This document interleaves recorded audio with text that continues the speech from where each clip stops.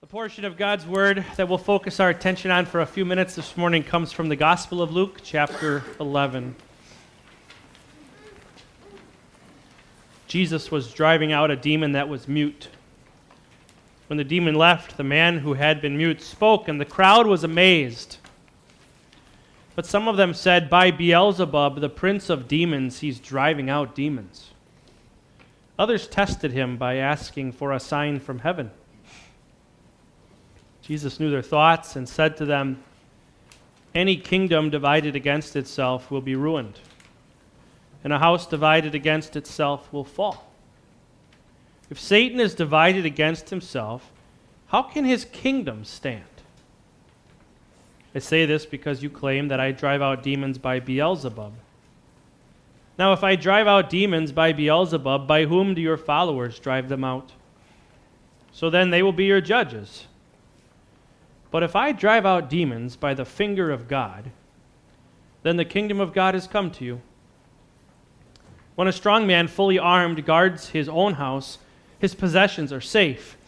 But when someone stronger attacks and overpowers him, he takes away the armor in which the man trusted and divides up the spoils. He who is not with me is against me, and he who does not gather with me scatters.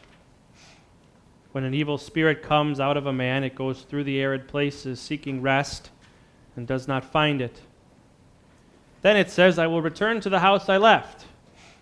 When it arrives, it finds the house swept clean and put in order. Then it goes and takes 7 other spirits, more wicked than itself, and they go in and live there. And the final condition of that man is worse than the first. As Jesus was saying these things, a woman in the crowd called out, "Blessed is the mother who gave you birth and nursed you."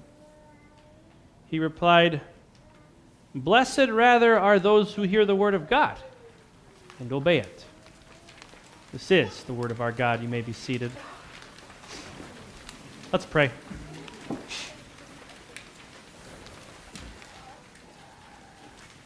May the words of my mouth and the meditations of our hearts be pleasing in your sight, O Lord, our rock and our redeemer.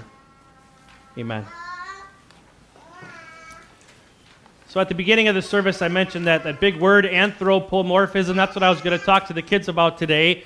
Anthropomorphism is when we take a human attribute and we apply it to something that's not human.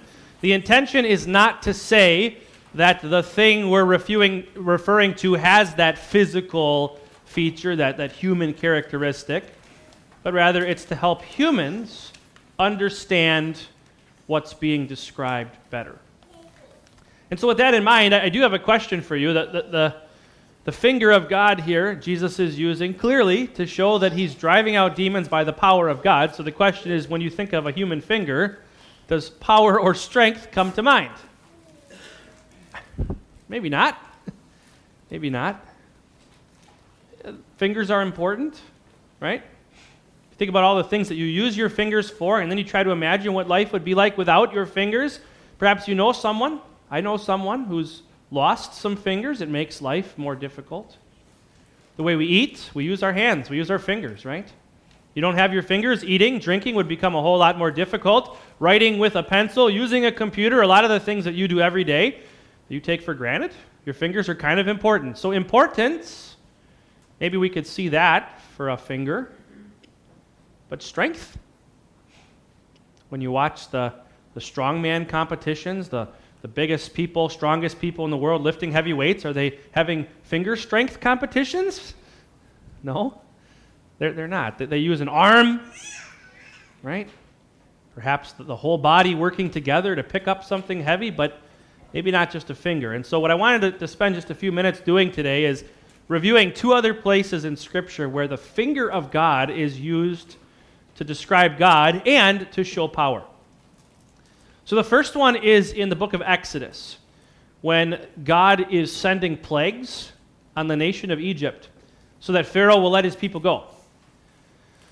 2 plagues have happened. The first one, God allows Moses and Aaron to turn the Nile River into blood.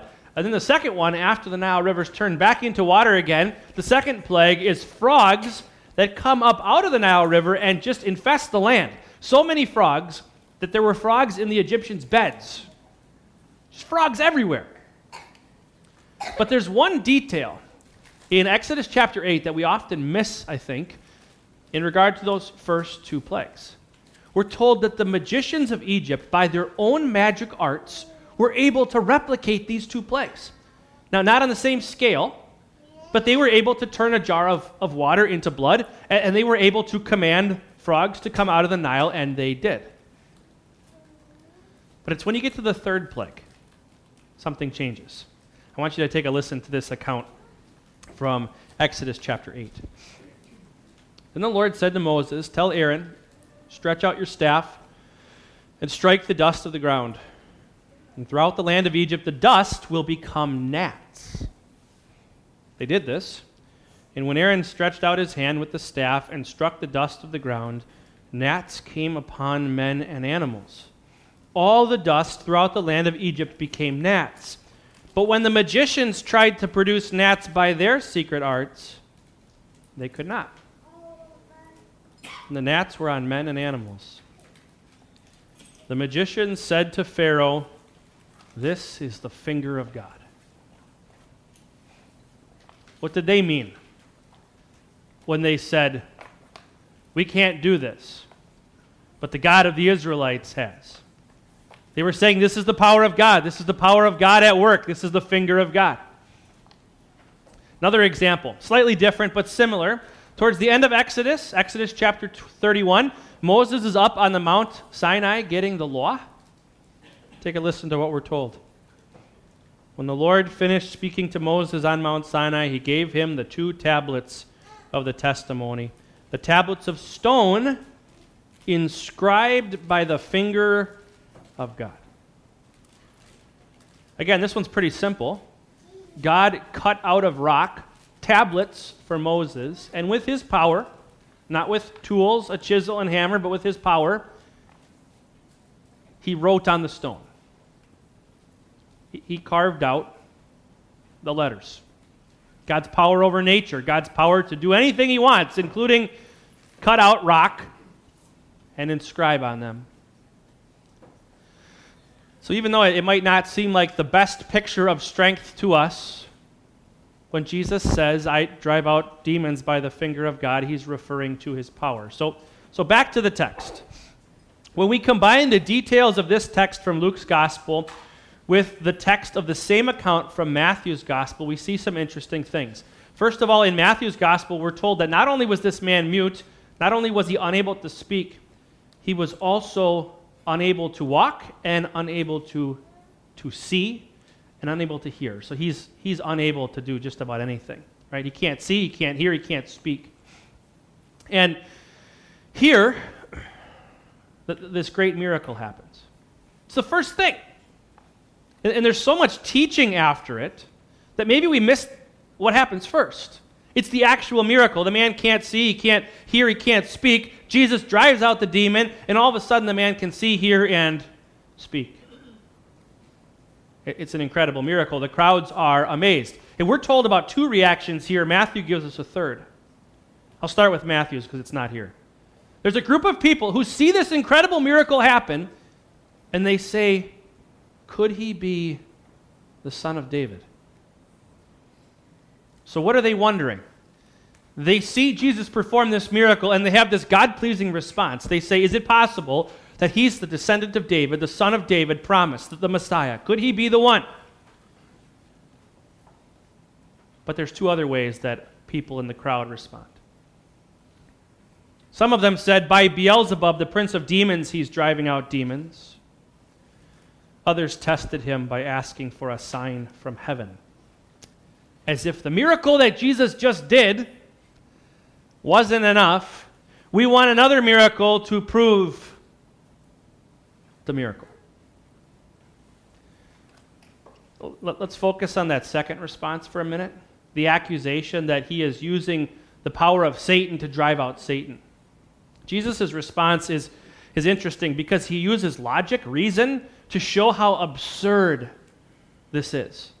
this suggestion that it's actually Satan trying to drive out Satan. In verse 17, Jesus says, any kingdom divided against itself will be ruined, and a house divided against itself will fall.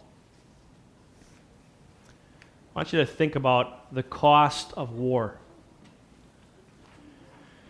If a nation sends an army of 1 million, how much does that cost? How much does it cost to transport the 1 million where they need to go? How much does it cost to feed the 1 million? To keep the 1 million clothed and dry and warm? How much does it cost to provide shelter for the 1 million? If you start adding up the costs that it actually would take for an army to go fight a nation, you'd have to ask yourself, is it worth it? And if you find out that your enemy is intensely divided, that there is intense turmoil inside the nation, would you attack or would you wait? You'd wait. Let them destroy themselves from inside.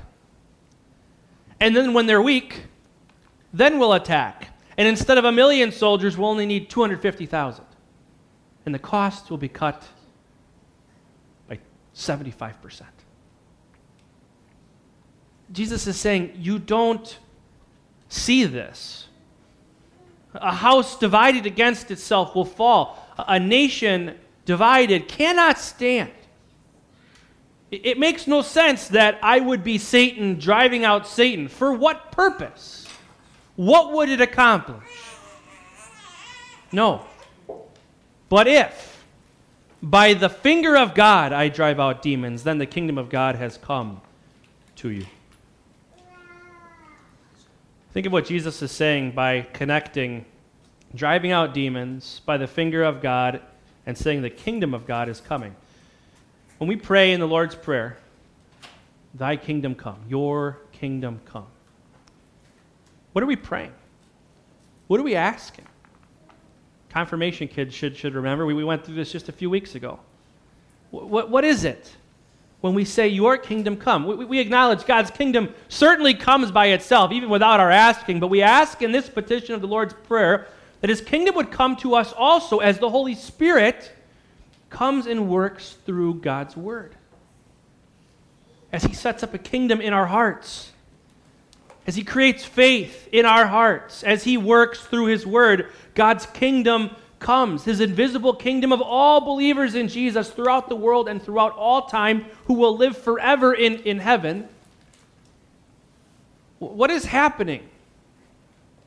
When Jesus drives out the demon, who's speaking? It's God speaking. And when God's word is proclaimed, the Holy Spirit goes to work. And what's Jesus' point? When I tell a demon to leave, it has to listen because the Holy Spirit of God commands it. And so the demon has no choice but to leave. This is the Holy Spirit working through the Word of God. And Jesus calls it power. He goes on to use this little parable about a strong man defending his house. When a strong man, fully armed, guards his own house, his possessions are safer. But when someone stronger attacks and overpowers him, he takes away the armor in which the man trusted and divides up the spoils. He who is not with me is against me, and he who does not gather with me scatters. Jesus is saying, all right, let's say Satan is the strong man. He has these possessions. His house is full of unbelievers. His house is full of people who are not in God's kingdom, and he defends them vigorously. He tries to keep his possessions with him. All those that he has torn away from God, he tries to keep in his house. But if someone stronger comes and ties up the strong man, he could take those possessions out of the strong man's house. Jesus is saying, I am the strong man, but which house are you in? And it took us a little while to get to this point, but this is the point. Listen to verse 23 again. He who is not with me is against me, and he who does not gather with me scatters. This account is not really about the power behind Jesus' ability to drive out a demon. The people who look at this and say, could he be the Messiah? They're in God's kingdom. The other groups are in the devil's kingdom, in the devil's house. There is no in between. There is no, pretty sure I'm in God's kingdom, but do another miracle just to prove it to me that you're actually the Son of God. Or, I do everything right. I'm a teacher of the law. I know God's law well. You must be driving out demons by the power of Satan. Jesus' point is, you're either in my house or Satan's house, my kingdom or Satan's kingdom. And so what we want to wrestle with this morning is the question, which kingdom are you in? And there's another question we could ask that will help us answer that question. Is Jesus all you need?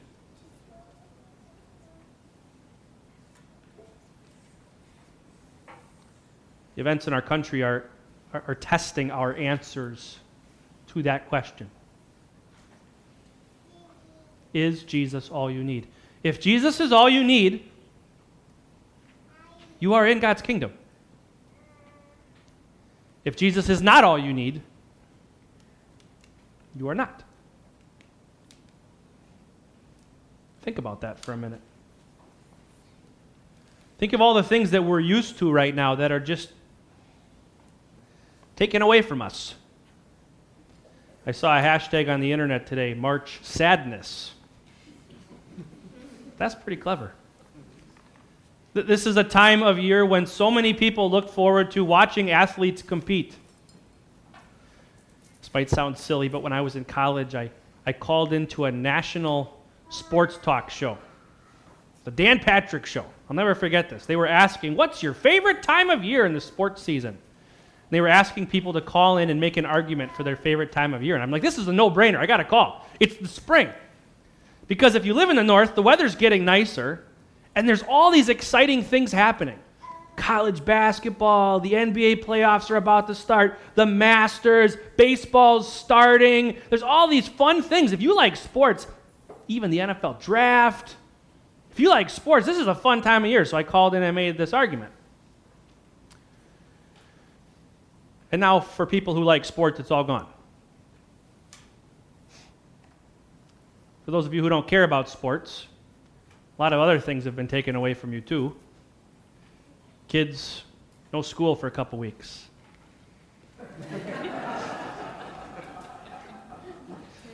We'll see how that goes in a week or so when you start doing school at home. We'll see how that goes. But all of a sudden, these things that we're used to, youth sports, youth gatherings, plays, all these activities, these things that we very easily could begin to find value in, worth in. This is why I exist, to go to piano practice, or to go to play practice, or to go to sports practice. This is my purpose in life, to run my kids around, to do all these things, to be a part of this organization or that organization, to go out and just to live life as though nothing's ever going to change. To go to the store, like the store should be exactly the way I expect it to be. I go on this day at this time because I know it won't be busy, so it should not be busy, but it's crazy. Why? Things have changed. Is Jesus all you need? This little experience we're having right now may not have changed every aspect of your life, and it may impact different people here in different ways, but it is forcing us to answer that question. Is Jesus really all you need? Or have you set up a whole bunch of other idols in your life that you cling to each and every day? It's convicting. It's convicting to realize how much I rely on other things. I take them for granted. I assume that these blessings from God will always be here. I like having them here. Then you take them away and I say, I miss that. I want that. Maybe even I need that. The good news is Jesus is all you need, even when you and I temporarily forget it. Jesus is all you need. He's all you need to be forgiven for the times that you've set up idols in your life, for the times that you've needed other things, other people, other experiences, other places. I forgot to mention that one. How many of you had vacations canceled, cut short? All the times that you've set up idols in your life, Jesus is all you need for forgiveness for those sins. Jesus is all you need to be ripped out of the strong man's house, out of Satan's house, and brought into his. Jesus is all you need. He proved it on the cross when he shed his perfectly prioritized, sinless blood that never had an idol, when he poured that blood out for the sins of the world. He proved that when he rose from the dead, showing you and I that sin's greatest consequence, even death itself, the thing that so many fear today, when he showed that death itself had been defeated. Jesus is all you need.